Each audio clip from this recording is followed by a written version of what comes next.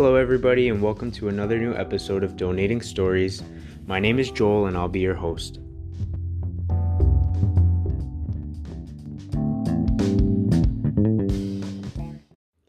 This week is very special to me because I'll be sharing my personal story with you guys, the journey that I've been on that led me to this moment and making this podcast.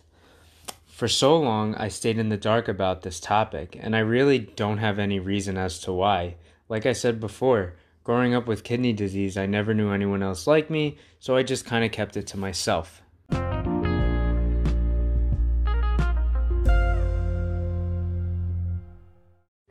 The condition I was born with is called chronic renal failure, or also known as chronic kidney disease, which can be abbreviated as CKD. Now, like I said, I was born with this. So I was actually born, I believe it was 6 weeks prematurely. And with most premature babies, they really worry about the development of our lungs. But my lungs were actually fine. For me, it was my kidneys. They were incredibly small, so they were struggling to work. Now, the key word is chronic, meaning that this will last forever. It never really goes away. It stays with you your whole life. So, as I got older, the kidneys continued to struggle, and it became more difficult for them. So it was inevitable that I was going to have to get on the transplant list. Growing up with this, life was not that bad. There wasn't too many restrictions I had. Like, I wasn't allowed to play contact sports like football, hockey, things of that nature. So instead, I just played baseball. I did have to get blood work drawn and go to the doctor a little more frequently than the average kid. My mom would also have to administer something called HGH shots. That's human growth hormone shots. I can't remember the frequency of how often she had to do it, but it was enough to drive me crazy. Basically, if you have CKD, you better get used to needles. HGH shots are given to help promote growth. When you have CKD, it actually affects how you grow. So other than needles and certain sports restrictions, my life felt pretty normal. I didn't feel sick or like something was wrong with me. Now, as you go through puberty, it can be quite strenuous on the body. This is when my kidneys really began to struggle. At the age of just 17 years old, I was told it's time to get on the transplant list. Now, at this point, I did start feeling some small effects. I was having trouble sleeping, I felt weaker, and it was hard to focus.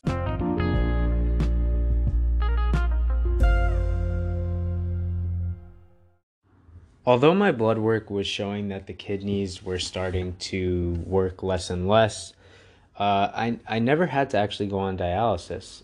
But my doctor did an amazing thing by getting me on the list when she did. Because at the age of 17 years old, I was still considered a minor. And therefore, when you're a minor, you actually become a higher priority on the list.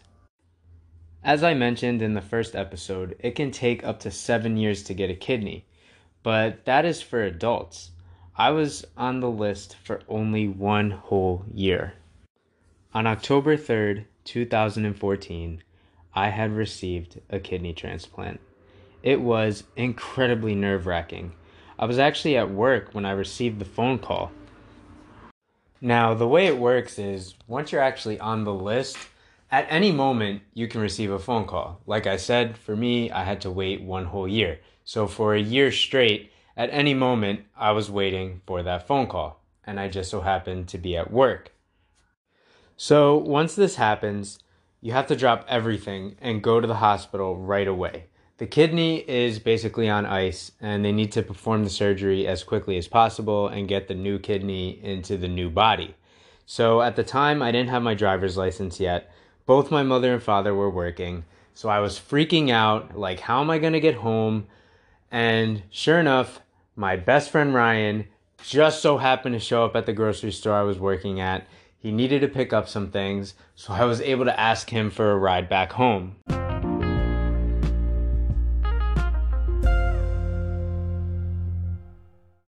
So I was able to get to the hospital on time and have the surgery. Now, I'm going to kind of skip ahead in the story. I plan on talking about where the kidney came from and how all that happened in a different podcast. I want to kind of delve even deeper into that. So for now, let's just skip ahead to the next part. So at this point, I'm transplanted. Life is good. And then we fast forward to about 6 years. This brings us to 2020, which obviously 2020 was quite the year for everybody. Obviously, the pandemic happened, and that affected everyone in some sort of way or another. When you get transplanted, you're given a lot of different kinds of medication. One of those medications that you're going to be taking is anti-rejection medication. The reason you get that is, incredibly enough, the kidney you get knows it's in a foreign body. So it's constantly trying to reject and not work because it knows it's not in its original host body. So anti-rejection medication is something you have to take for the rest of your life. And also, these medications cause your immune system to be suppressed, immunosuppressant drugs. So it's very easy for someone to get sick. So having a compromised immune system with a virus going around that no one knows anything about is pretty scary. And on top of that, I was working at a hospital at the time. So I was very susceptible to potentially getting this virus, and that was really scary for me. Now, what I'm about to say next is pretty much the direct reason why I started this podcast and why I am where I am right now. So, because of the virus, people, weren't allowed to go out or do anything. And it was 6 years after I had been transplanted. I had been feeling pretty good and there was absolutely no problems. So I didn't schedule an appointment with my doctor for quite a while. So that's where things got really messed up for me. Without getting proper blood work, undetected, my transplanted kidney had started failing on me. And I had no idea this was happening. One day, I woke up and just started having these problems with my legs. I wouldn't say it was really pain, more they were just giving out on me. And I remember one day I just fell down. I didn't trip over anything or stumble in any way. My legs just gave out on me. And I said, "Hey, that's not normal. That shouldn't be happening." So I went to the hospital. And when they took blood work, they said, "Well, it's actually your kidneys. They're failing." So the transplanted kidney I got was failing on me. Uh, you know, I was so young when I got my first transplant. I was so happy to just be done with it after, being born with this and having to get so much blood work and all these crazy things. When I got transplanted, I thought that was it. I thought it was over. And then I found out that kidney transplants don't last forever, whether that's a deceased donor or a live donor. They just don't last forever for whatever reason. And I didn't know that. I didn't take the time to Google search that. I thought I was going to be okay forever. And when the doctor told me that my transplanted kidney was failing, I couldn't believe it. I was in total shock. I never once missed taking my medication. Up until the pandemic, I had been going to see a doctor regularly. I didn't think, I was doing anything wrong to affect it. What they told me was basically that maybe because I was so young, my body was constantly trying to fight it, even all these years later, and it finally won. I'm not really sure, but that was a pretty scary moment. So the doctors told me when they took the blood work that the phosphorus in my body was super high and my blood was super toxic. The reason my legs had given out on me is, other than my kidney issues, I was pretty much very healthy otherwise. So the fact that I was so young and healthy, they said my body was so strong that that was kind of its way of telling me something was wrong internally with me when my legs gave out. It was a signal. Uh, so I had never been on dialysis before, as I mentioned earlier.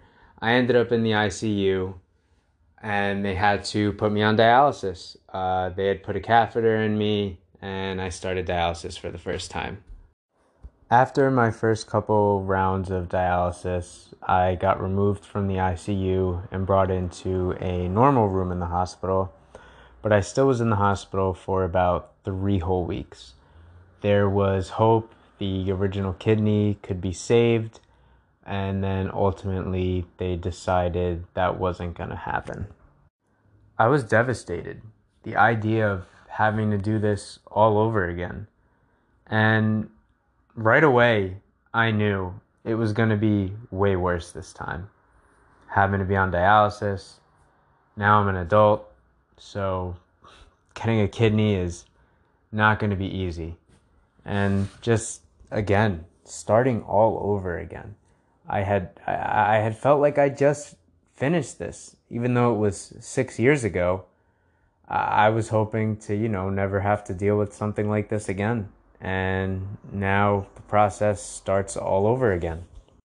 Now, all of this probably wouldn't have been avoided if I had gone to the doctor, but for sure it would have been caught a lot sooner and would have been a little less harsh on my body.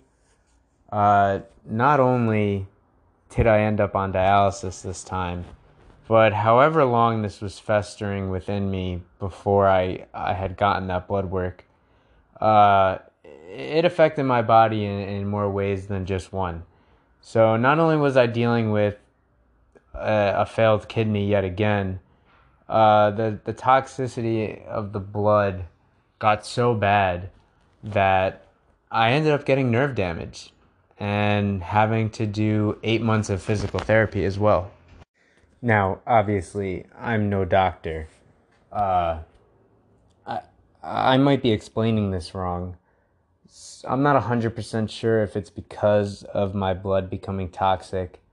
Even the doctors themselves weren't exactly sure what was wrong with me. When I initially left the hospital, they told me that the issue with my legs should get better and I should be able to walk fine. But then as a couple months went on, the legs were not improving. They were not getting better.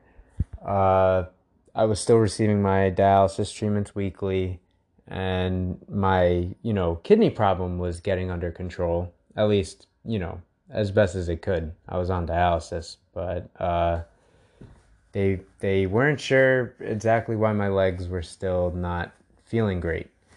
They initially said that it was nerve damage.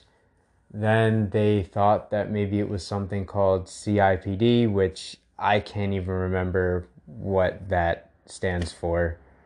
And basically they came to the conclusion that when my kidney failed, it, caused this nerve damage to happen. And I had barely any feeling in my toes and feet and my legs. I wasn't walking correctly. And it took 8 months of physical therapy.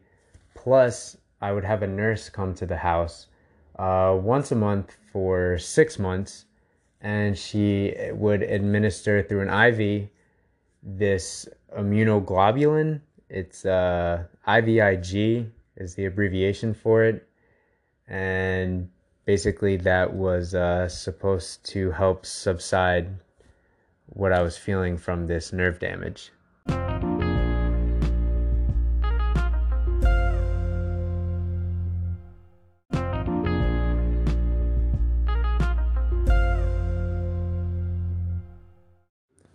Now that I've completed my physical therapy and my IV treatments, I wouldn't say I'm 100%, but I'm pretty close to being back to normal. The doctors were saying when it comes to nerve damage, you never really know how much you're going to get back. I'd say I've gotten back enough to where I could do pretty much everything that I want to do or that I was doing before this happened. So now, here we are. I'm still not back to work yet. I'm still on dialysis. However, I switched over to at-home dialysis. So I had to get another surgery, but it wasn't that big of a deal. And it made a huge difference for me because hemodialysis is very tough. It takes a lot out of you. I felt really weak. You had to go there 3 times a week. There was absolutely no one else there my age. Everyone was older. So this is how I know me being a younger person dealing with this is definitely a bit of an anomaly. But I know I'm not the only one. And there it is right there. That's why I feel like I started this podcast is I've been going through all this crazy stuff my whole life dealing with this kidney. And when I went into that dialysis center for the first time and I saw nothing but older people, I said, I can't be the only one my age going through this. And this is very difficult. So I wanted to, try to reach other people my age that have this same problem as me. When I got transplanted the first time, the surgeon actually told me a story about how he transplanted a man 7 different times. So, now that I know the difference between a deceased donor and a live donor, I'm definitely going to be looking for a live donor because they say that those last way longer than deceased donors, but that's still not the end game. Like that man who got transplanted 7 times, they don't last forever. And especially someone like me who's so young, even if I find a live donor, I may have to go through this again. So, it's a long journey, but I'm ready to be a part of this community and put my story out there. And hopefully this can kind of give people an idea of what I meant by telling their story. Everyone's story is different. And hopefully other people will want to share their story because I'll admit that was pretty difficult for me to do, to say out loud like that.